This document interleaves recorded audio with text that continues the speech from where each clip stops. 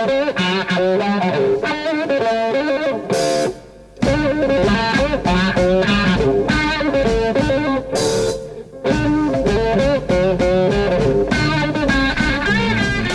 responsibility as people struggling for liberation is to tell our own story, to decolonize that history, to capture that history for ourselves and give it our interpretation.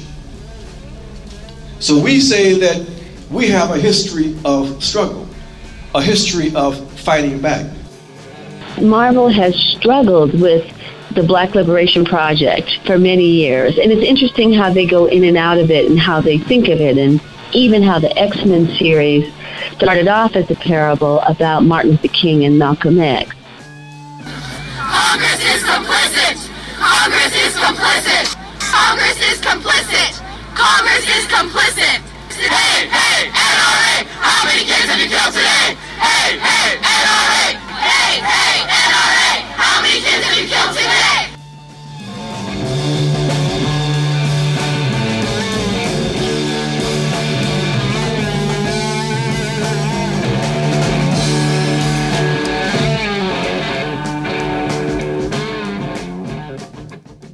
Welcome to On the Ground, onthegroundshow.org, voices of resistance from the nation's capital. I'm Esther Iverum. And on today's show, news and topics about real Africa and about the fantasy Africa on the screen these days. The 60th anniversary of the All-African Peoples Conference was just celebrated around the world. Gerald Horne is back from the Pan-African Film Festival in Los Angeles, and our favorite comic book nerd, Makani Temba, talks me down about Black Panther. All that and more is coming up, but first our headlines. Hundreds of students from D.C., Maryland, and Virginia marched and rallied outside the White House and the U.S. Capitol this week to call on lawmakers to enact sensible gun laws in the aftermath of the killing of 17 students in a high school in Parkland, Florida last week. On Tuesday, students staged a die-in and chanted BS to U.S. gun laws in front of the White House. And on Wednesday, D.C. rallies were matched by walkouts by students across the country, the same day that Donald Trump met with parents and students inside the White House. Mark Barden, whose son was killed at Sandy Hook Elementary School in Connecticut, was one of the voices of sanity at the White House, responding to a Trump suggestion to arm teachers. My heart absolutely breaks for the families of Parkland. I have a sense of what you are going through now. I've been going through it for 5 years. This is my son, Daniel. He was 7 years old when he was shot to death in his first grade classroom in Sandy Hook Elementary School, just a little over 5 years ago.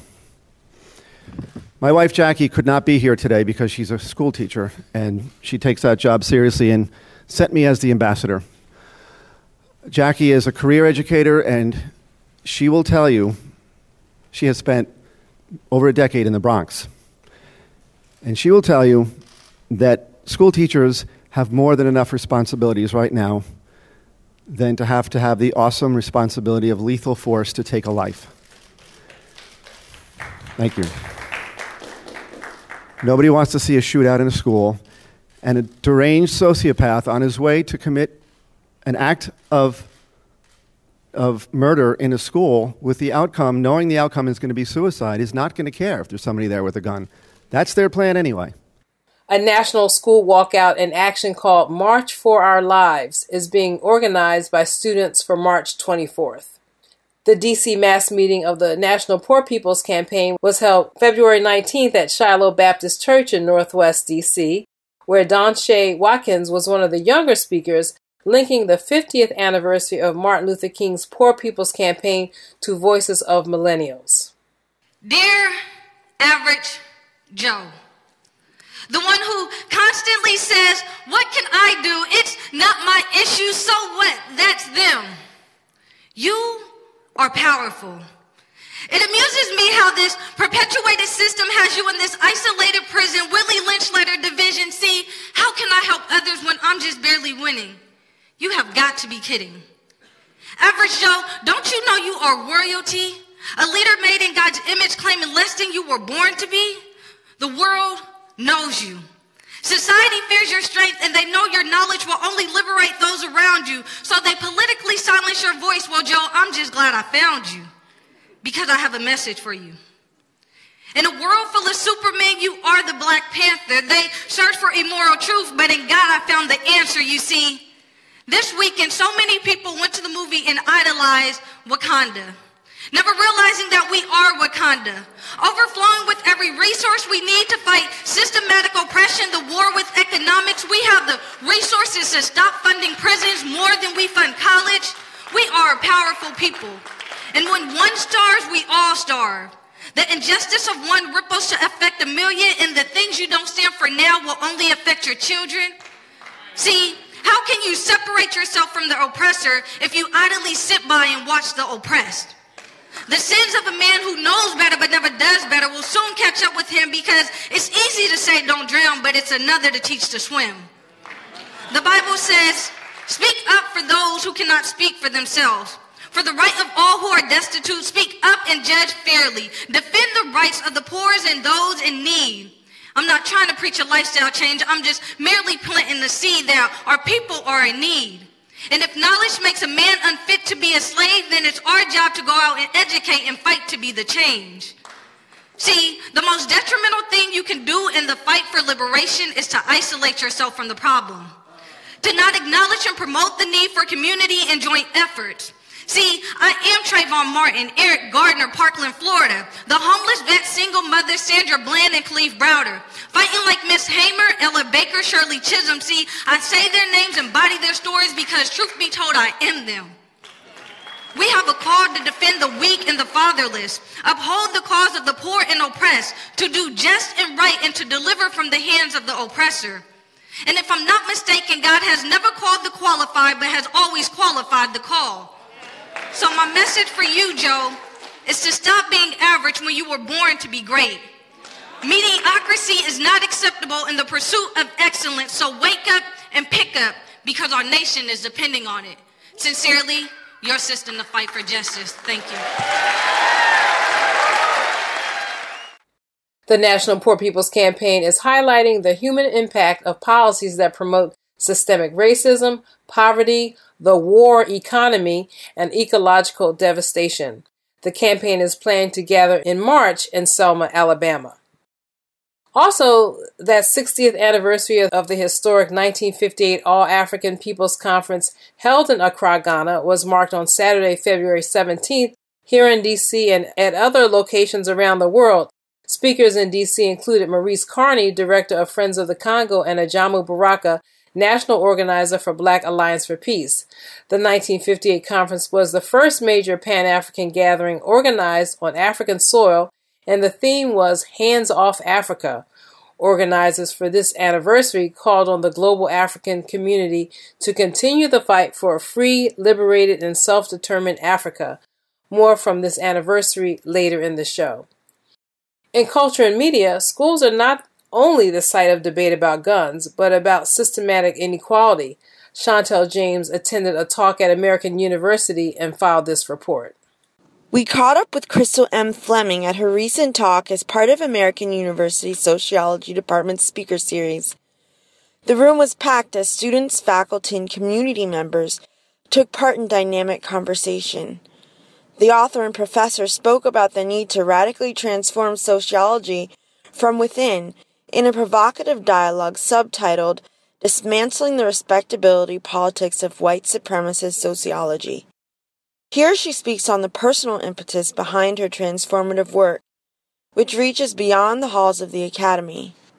I got to a point where I could no longer be quiet about these dynamics of oppression. And I have also been inspired by other academics and also simply activists and community members who speak up. And I think it's only to the extent that those of us who study discrimination, study racism and other forms of oppression, or experience it, or both, it's only to the extent that we actually share our experiences and knowledge and stories that we can break the taboo of sort of of talking about it at all. and resist the denial that is so widespread in our society.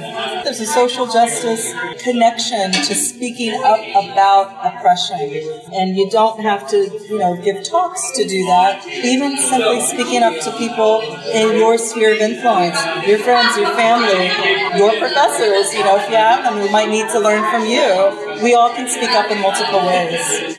Look for Fleming's latest book, How to Be Less Stupid About Race, on racism, white supremacy, and the racial divide, forthcoming from Beacon Press in September of this year. From Tenleytown, this is Chantal James.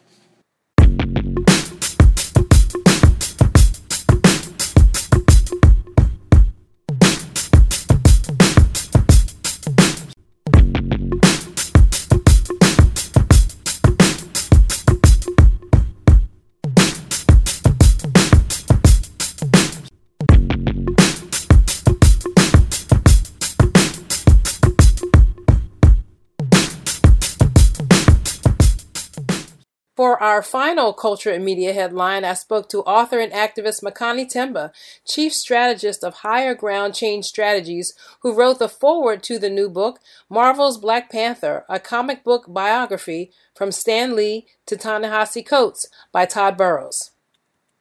Welcome back to the show, Makani. Well, I'm so glad to be here and really appreciate what y'all do. Well, for last week's show, I had just seen the movie the night before, and I just had some really quick kind of snap reactions. And one was that the African diaspora is really not a factor. I really wanted the Black Panther to reach out to like the diaspora in London and DC and, Melanesia or whatever. And, he has a closer link to the CIA than he does to the diaspora. And then I was really kind of disappointed that it seemed like the African Americans were thrown under the character bus in service to this kind of fantasy African ideal with superpowers and, superior technology and respectability. And I guess, if I was more familiar with the comic book history, I would understand that character, was just the villain. But I just didn't like the way it kind of set up this fantasy African kingdom against African-American character that was like the bad guy.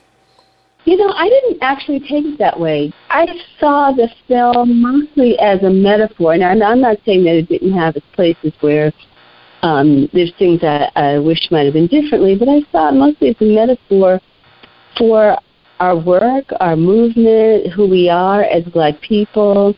And I felt like we were every character. I didn't see Eric's character, or what some people may call Killmonger, as a villain. And I saw him as a part of who we are, right? And I thought he had some really important lines about liberation, about freedom, about, what it means to embody by any means necessary. And so I actually thought of it, as a metaphor, as a parable, really, for our work. What does it mean to leave folk behind, in our work? How many times do we find ourselves as being Eric in the garden of the heart-shaped herb, where we don't realize what a tradition means, and we're so angry about our pain and our hurt that we feel like we get from Black folks, that we walk away from institutions and structures and traditions because they represent our pain. So I didn't come away with it feeling like, folks were pitted against each other. I felt like there was a lot of food for thought in terms of what folks represented in all of us. There's a part of each and every character in all of us. And I guess since I've had more time to think about it, even though I really enjoyed the imagery, a lot is being said about, the fact that we as Black people can see ourselves in this kind of very highly technological society that is beautiful, that the people look beautiful, that the scenery is beautiful, the place looks beautiful, and how important that is, especially for young people. So I'm not discounting that, but I'm just wondering if people haven't seen that before. But I guess I ultimately started to believe that when I consider the overall storyline, that this was a very big budget, not attempt, but big budget narrative that links Africa and maybe all of the diaspora to the neoliberal project.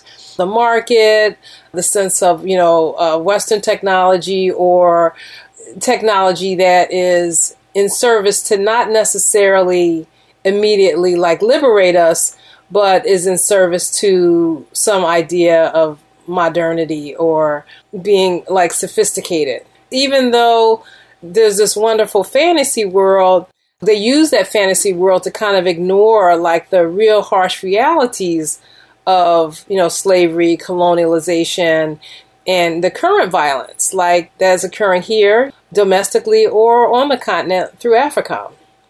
Yeah, no, I think I would agree with some of that, certainly the current day oppression. And I think part of the challenge in terms of the narrative was, in being familiar with the comic books, that's sort of the underlying tension of the story these last 50 years, right?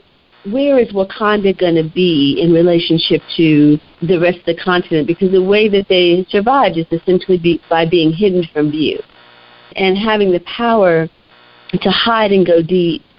So, again, a metaphor, right? A metaphor for what does it mean to be separate and to have the capacity to be completely African, and what do you come up with?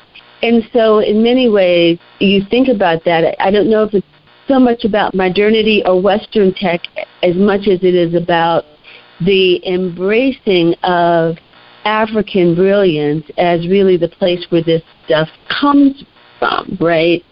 That so many things that we think of as technology today, like our number system and all kinds of things, comes from Africa. And so in some ways, there's a part of this narrative that's about reclaiming our central place in the creation of that knowledge. That Africans went to Europe. They were the ones who made the Renaissance happen. Europe wouldn't have had a Renaissance had it not been for African teachers and African people going to Europe. And the first chamber music was written by Africans and played in Europe. And so there's so much that if you take that narrative of Wakanda as a metaphor and you think of how much Africans have essentially created the technology that we call Western, I think that's important. But I think more importantly, to me, it's more about, yes, there are challenges around the narrative. Always has been. As a comic book fan, I was so moved by the comic books as a kid because it was about a black world, right? It's 8 years old, 7 years old. Oh, my God, that meant so much, especially growing up in Harlem, where we felt like we had a black world, but this was a black world where people were living out the full potential, it seemed like, of what we thought we would be when we were free. So for me, it was really important for my sort of revolutionary imagination as a child. And I think in many ways shaped me to be a lifelong activist, right? That idea. Now let's recognize, this comic book started, it's not now written by white men, but that's how it started. And that Marvel has struggled with the Black Liberation Project for many years. And it's interesting how they go in and out of it and how they think of it, and even how the X-Men series started off as a parable about Martin Luther King and Malcolm X. So they've been having a conversation of Black liberation for more than 50 years, right? And so in some ways, you can't look at the Black Panther film outside of the context of this conversation Marvel's been having with blackness. I also find it interesting that Black Panther is really the only superhero of the Avengers that has been undefeated, that there's really no defeating him except his own people, right? And even then, there's ways in which he rises. So as a black person, as a kid growing up, to have the most powerful superhero be the black one meant a lot to me. There were so many places you turn on television, you basically see, here's the black person, they're about to die. Black Panther was really the character that was not that way, the one that always won, that always overcame. And for me, that was really powerful. And I guess the last thing I would just say is that I saw the film in Atlanta, and it was amazing to watch these kids come out of the movie doing the chest pound and so excited about seeing dark-skinned people on the screen, about just so many things. And growing up, I always loved Shuri's character, T'Challa's sister. That was like my first black nerd, right? That was like, that's me, right? And so I think that for those of us who kind of grew up reading and engaging with the story, to see the film, to be inside the film, to not necessarily think of Wakanda as a mimicry of Western civilization, but as the leading edge, and that whatever Western civilization is, it basically came out of the imagination of Africans, which is actually another part of the narrative. And yes, the Panther in particular has a particular relationship with the United States state, which is complex. There's nothing about the storyline that's not complex, I would say. Right. And that it challenges us. And it also speaks to us around, like, well, what are we talking about when we say nationalism, really? What are we talking about when we're talking about our connection to the world? What does humanity look like? Are we here to heal everybody? Like, there's all of these really interesting questions. And even for the people who are organizers, it's like, so how are the ways we're both Eric and T'Challa and Nakia, right, and the Queen Mother, and like how we're holding all of that, and what does that mean?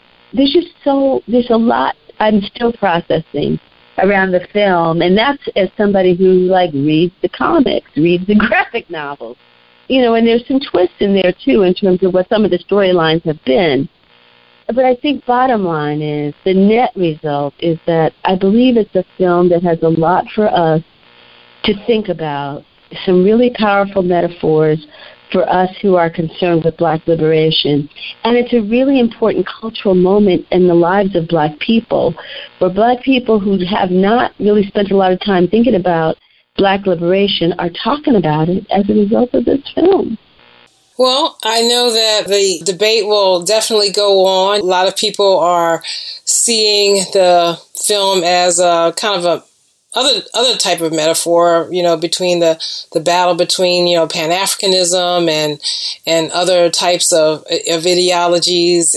At the same time, we're going to actually see the phenomenon of the movie also go on in the coming weeks, as it continues to rake in like millions of dollars. And I think that the discussion is good. So. Absolutely. And, as a Black woman who's a feminist and left, there's very few movies I watch and it satisfies every part of me, right? That just doesn't happen that often. So, I wouldn't say that it does all that, but I do, I agree with you. I think the conversation is important, and as organizers, our challenge is, where do we meet our people, and what kind of conversations do we have where they are? Okay. Well, on that note, we'll have to sign off. I'll run out of time, but I've been speaking with author and activist Makani Temba, chief strategist of Higher Ground Change Strategies, who wrote the foreword to the new book, Marvel's Black Panther, a comic book biography from Stan Lee to Ta-Nehisi Coates by Todd Burrows. Thank you for joining me today, Makani. Thank you so much.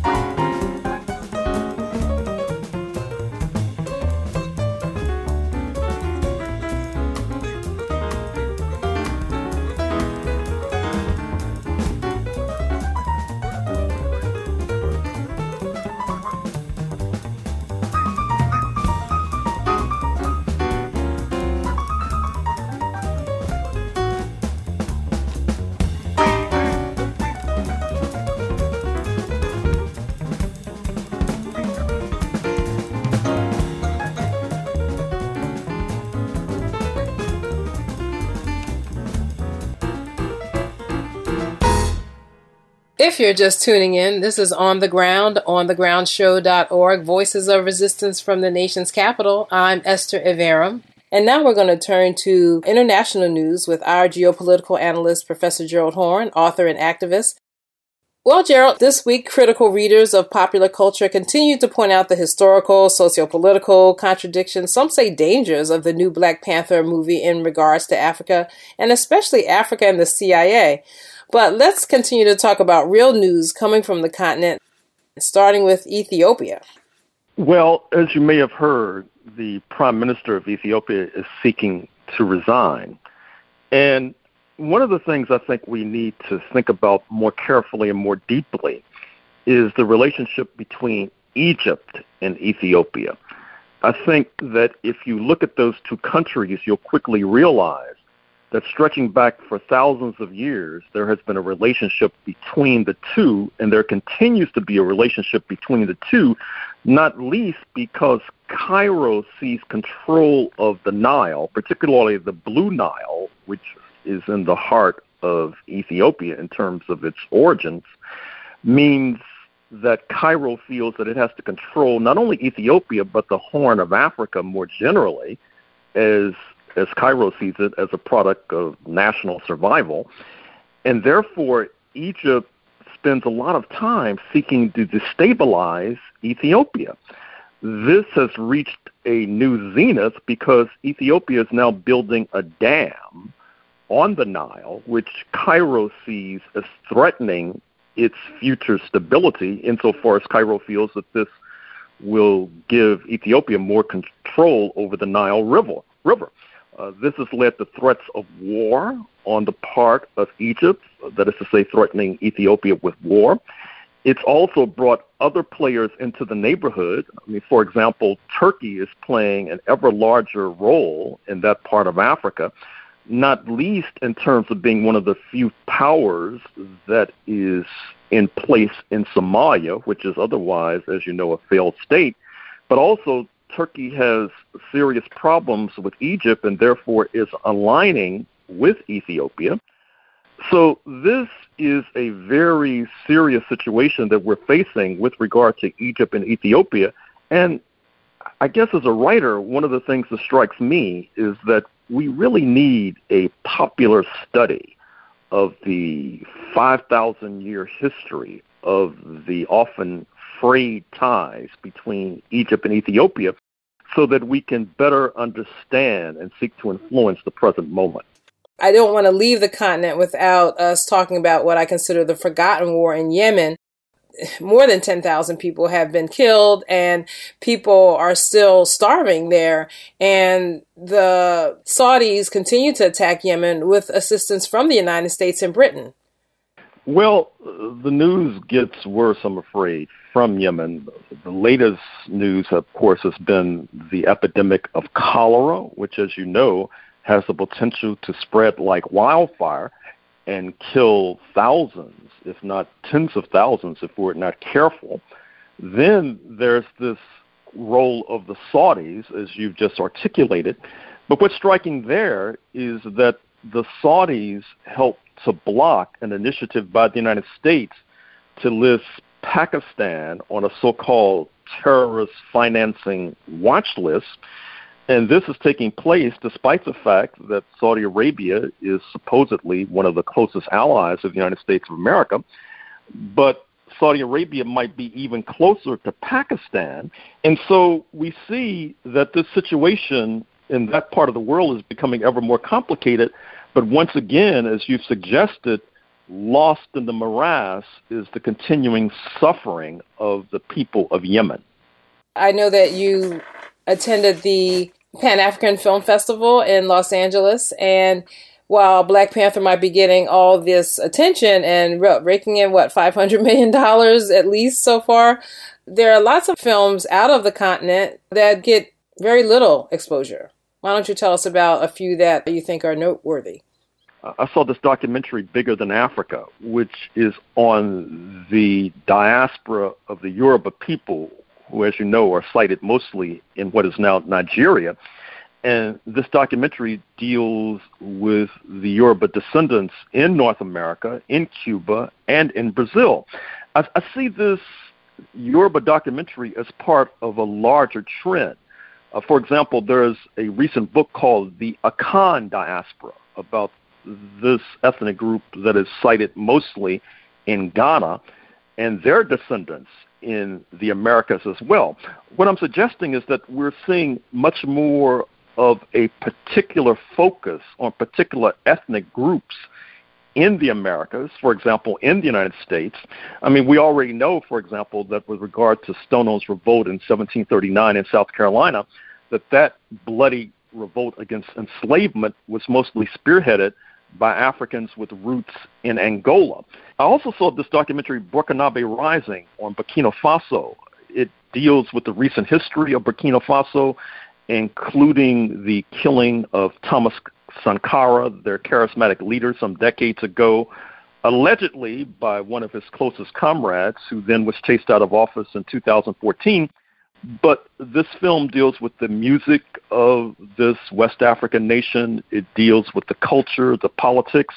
It's quite remarkable. And I would say the same thing about another movie about Burkina Faso, Moussa Faso, which deals with farmers and agriculturalists in this West African nation who are producing what is now called a superfood on this side of the Atlantic. I'm speaking of tiger nuts, which are sold in Whole Foods and other so-called natural food stores at a king's ransom, although the agriculturalists in Burkina Faso basically get a pittance. And so it was a kind of expose that is well worth seeing.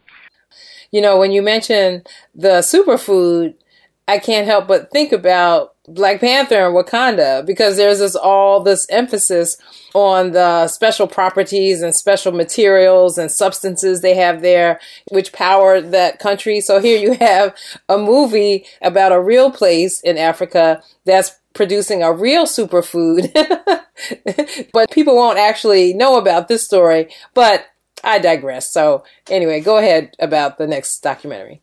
Well, certainly the ironies abound. But with regard to The Giant is Falling, about events in South Africa that led to the recent elevation to the presidency of Cyril Ramaphosa, what I found striking about this very critical analysis of the role of the African National Congress ruling party in Pretoria is that, like many analyses of South Africa, you would never know that there are 5 million Europeans in South Africa, that they mostly lean to the right, that they play a major role in the politics of that particular country. And it's very curious that oftentimes gets lost sight of. Now, I should also quickly mention a number of documentaries about African Americans, one on Sammy Davis Jr., the talented singer, comic, musician, dancer, etc., which will probably eventually play on PBS, so your listeners will be able to see that. Yeah. Another documentary that you probably won't play on PBS, but should, is on Maynard Jackson, the former mayor of Atlanta, Georgia. The busiest airport in the world, as you know, is in Atlanta, Hartsfield-Jackson Airport, and his name is on that airport for good reason. Another documentary about Woody King. It's called The King of Stage. I really hope that people get a chance to see this documentary, because Woody King is probably the premier theater producer of the late 20th century and early 21st century, responsible for the career trajectories of so many different stars. I think of Denzel Washington in the first place, but there are many more besides. Then I saw another documentary about hip-hop. There's a whole proliferation about the origins of hip-hop. And this one was called Word is Bond. But the critique I would make of many of these documentaries about hip-hop is they don't get into the political economy of this particular genre. That is to say, who's making the money? Why do certain hip-hop artists get celebrity? And why are their lyrics trumpeted and other hip-hop artists do not get celebrity? And so the whole political economy is something that's sorely missing from many of these documentaries on hip-hop. And then finally, I saw this documentary, Back to Natural, about the question of hair of black people and the political and cultural and economic significance of our hair. Wow, another documentary on black hair? Yeah, but this one is much better than the Chris Rock documentary. They have more expert witnesses testifying as talking heads. They go to France to talk to black people there and to South Africa to talk to black people there about the question of hair. They go into court cases because, as you know, black women have had to file lawsuits in order to wear their hair in a certain way on the job in the United States of America. So I found that unlike these documentaries on hip-hop, which I was just critiquing, I found this one much more political and much more willing to engage the question of political economy in dealing with this sensitive question of hair. Just in general, documentaries about real things and real people and real facts about the world around us have tremendous difficulty getting exposure. And that becomes even more difficult when you're talking about an already marginalized people and us getting our stories out, from our voice. Well, I've been speaking with our geopolitical analyst, the writer and activist, Professor Gerald Horne. Thank you, Gerald. Thank you.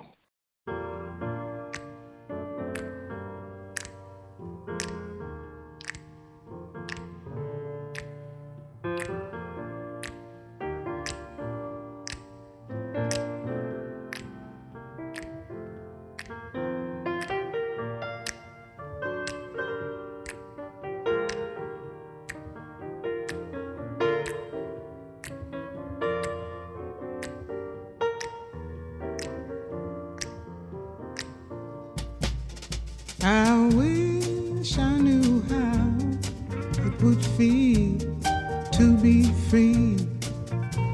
I wish I could break all the chains holding me. I wish I could say all the things that I should say. Say them loud, say them clear, for the whole round world to hear. The 60th anniversary of the first Pan-African Congress held in Africa was just celebrated around the world. At a program in D.C., activist Ajamu Baraka was one of the speakers. Thank you very much. It's really a pleasure and an honor to be here. I greet you by saying once again, what is the universal objective of our people? And that is power to the people. Power to the people. That is the message. That is the objective that came out of the 1958 conference. That, in fact, is the objective that we have to fight for today. One of the things that we have to remind ourselves of is that no matter how much power a state has, that power can be reversed. The real source of power, therefore, has to be with the people. That is the message of 1958. That is the message of today. When we look at 1958, we are not looking back, as both of our presenters reminded us, just to talk about events in the past. But we understand that history is a site of struggle. History is a place where we contest the enemy. George Orwell had a very interesting quote. He said, "Who controls the past controls the future. Who controls the present controls the past." I'll say it one more time. Who controls the past controls the future. And who controls the present controls the past. So those forces that are in place today attempt to justify their dominance and attempt to project themselves into the future by controlling how we see the past. Our responsibility as people struggling for liberation is to tell our own story, to decolonize that history, to capture that history for ourselves and give it our interpretation. So we say that we have a history of struggle, a history of fighting back. We've heard that history twice already. I'm not going to repeat parts of that. I'm only going to suggest, my brothers and sisters, that one of the themes that's been consistent in our struggles has been that our struggles have been international. International among ourselves, and international in the context of being connected to the oppressed people around the world. They're part of what defines our movement has in fact been that internationalism. And that is the part of our struggle that we have to recapture. That, I think, is one of the objectives of our gathering today, to talk about that international perspective, to remind ourselves that we are not only involved in struggle here in this country, but our struggles have always been interconnected fundamentally with African people around the world, and connected fundamentally with all those who are oppressed and struggling for liberation against one common enemy. One common enemy that links all of us together. And we name that enemy. We say that enemy is the white supremacist, colonial, capitalist patriarchy. We name the enemy so that we are not confused about what we need to be doing. So we're not confused about what the real objective should be. When you understand that we're up against an enemy that is structured, that is committed to maintaining its dominance globally, then you won't be confused by efforts to suggest to us that we can reform the structures, that we can make some little changes, that all we got to do is get rid of a Trump and bring in a Democrat and everything will be all right. When you're clear about who you are, when you're clear about your enemy, then you understand your responsibility. And you understand your responsibility is not to reform this thing, but to destroy it, to transform it, to build something different, because we can be different. And in the process of us changing ourselves, we also change the system. Not just for ourselves, but for those that come after us. So the message of 1958 is a message of struggle. It is a message of returning to the source, as our dear brother Amilcar Cabral frames it. That as important as state power can be, and it is, the real source and most consistent source of power is in fact the people. So one of the things we have to do to try to intensify the struggle that we are involved in globally is to make sure that we strengthen the people, make sure we're clear about what we have to fight against, and to be vigilant against those new forms of oppression and exploitation. And one of the major challenges we have today when it comes to African people, when it comes to the African continent, is what we see now 60 years after 1958, and that is a new scramble for Africa. A new scramble to try to control the destiny of our continent. And one of the major negative forces in this new struggle for Africa is, in fact, the United States of America. Now, what that means, my friends, is that if the U.S. is involved in attempting to recolonize Africa using military means, and that main method of means it is using is, in fact, the New Africa Command. Because when we talk about recolonize, let's make sure we're clear, though. Because, as we all know, Africa has never been completely decolonized. The Europeans have never left Kwame Nkrumah reminded us in 1965 that neo-colonialism was the highest stage of imperialism. That was true then, and it's true today. That basically the forms of oppression change, but in qualitative terms, the same kinds of relationships still exist. Okay? So the U.S. never left Africa.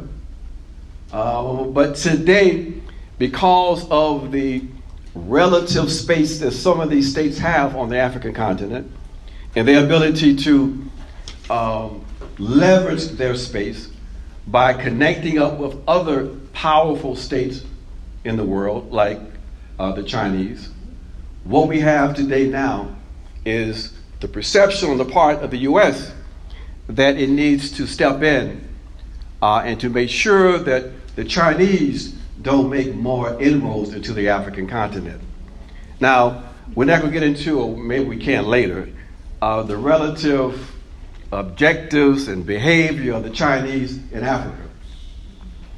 We can say this, though, that basically what we see is that the Chinese have been operating much differently than the other colonial European powers. That their footprint is not the same as the footprint of Western European colonialism.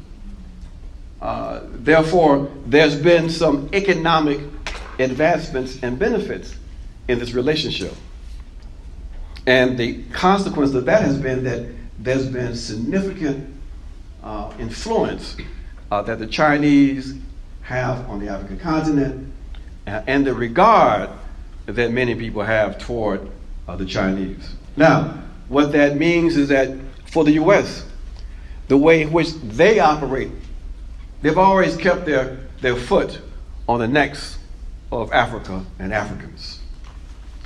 And what they are prepared to do to try to maintain their presence in the African continent is to utilize the only weapon really they have, really the only weapon they are choosing to utilize, and that is the weapon of militarism, the weapon of war. And so they have decided that what they're going to do is to engage in activities to destabilize various parts of the African continent, creating the pretext for more direct intervention into the continent in order to block the Chinese, in order to make sure that they keep access to some of the most of the mineral wealth on that African continent. So to do that, they have created various structures. One major structure they created is the U.S. Africa Command, AFRICOM. Through this command, they have been able now to establish relationships with 52 of the 54 African nations. Through this command and through various other kinds of programs, we find that there is a steady increase in the number of U.S. troops on the African continent. As a consequence of that steady increase, we see not stability, but instability. So what we have to do, my friends, as the citizens at the center of empire, and that's what we are, is to understand that as a consequence of our physical location, that brings certain responsibilities. And one major responsibility we have is to make sure that people in this country, and in particular African people, know what is happening on the African continent, and to build resistance to this recolonization. That is the spirit of internationalism. That is the spirit of revolutionary Pan-Africanism. The struggle for African liberation continues. And the target is not only the African continent, but all of the African spaces that now exist as a consequence of colonization, as a consequence of the slave trade. Now we have African people literally all over the world. We have 150 million Africans in the so-called Americas. So our responsibility is to make these links to build more powerful oppositional structures, to recognize that our objective is not to reform, but to make revolution. That is the lesson of 1958. That is the lesson we have to relearn today. That our responsibility is to struggle, to stay clear, and to, in fact, make revolution. That is the spirit of internationalism that we acknowledge. And it's important to acknowledge that as we are looking at the anniversary of our dear brother Malcolm X's assassination. That is the spirit that's always animated our struggles here in this country. Now, we say that we are not only concerned about what is happening on the African continent, we understand that the kind of militarism we are fighting against is also linked to the militarism that directly impacts us in this country. We want to oppose the war and death and militarism in Africa. But we have to recognize and understand that militarism in Africa, AFRICOM on the African continent, is the flip side of the same imperialist coin. On the other side of that coin is the 1033 program in the U.S. It is the domestic military that we call the police. So we're not talking about just having our focus externally. Part of our internationalist perspective, our internationalist consciousness, is understanding those fundamental connections. That we have a fight that is external and internal. So my brothers and sisters, we have a task, a responsibility. It is to not only save ourselves, but also to save humanity. To recognize that we have the power to transform this society and, in fact, to transform the world. The only thing that we have to do is make a commitment to, in fact, do that. We're on the right side of history. We understand that. We know that. Now all we have to do is organize ourselves and get on the right side of the fight. Thank you.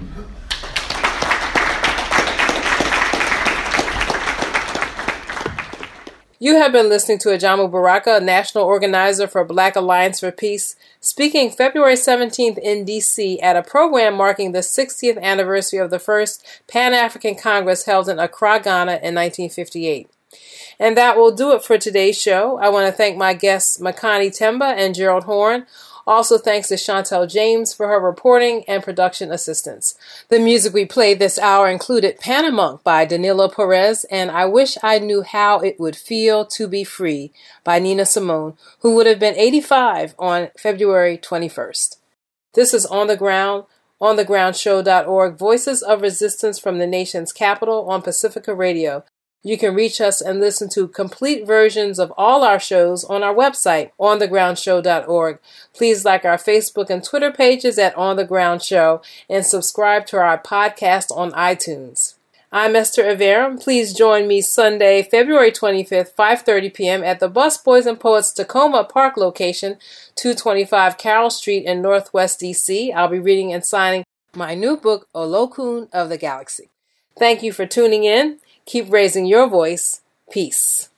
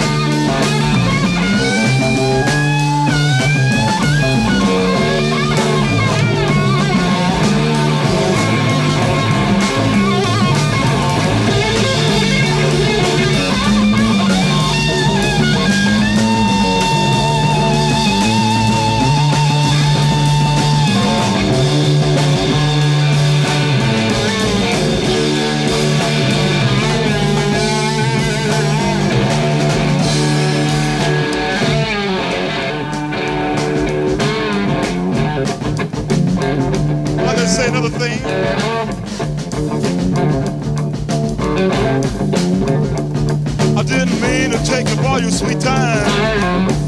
I'll give it right back to you one of these days.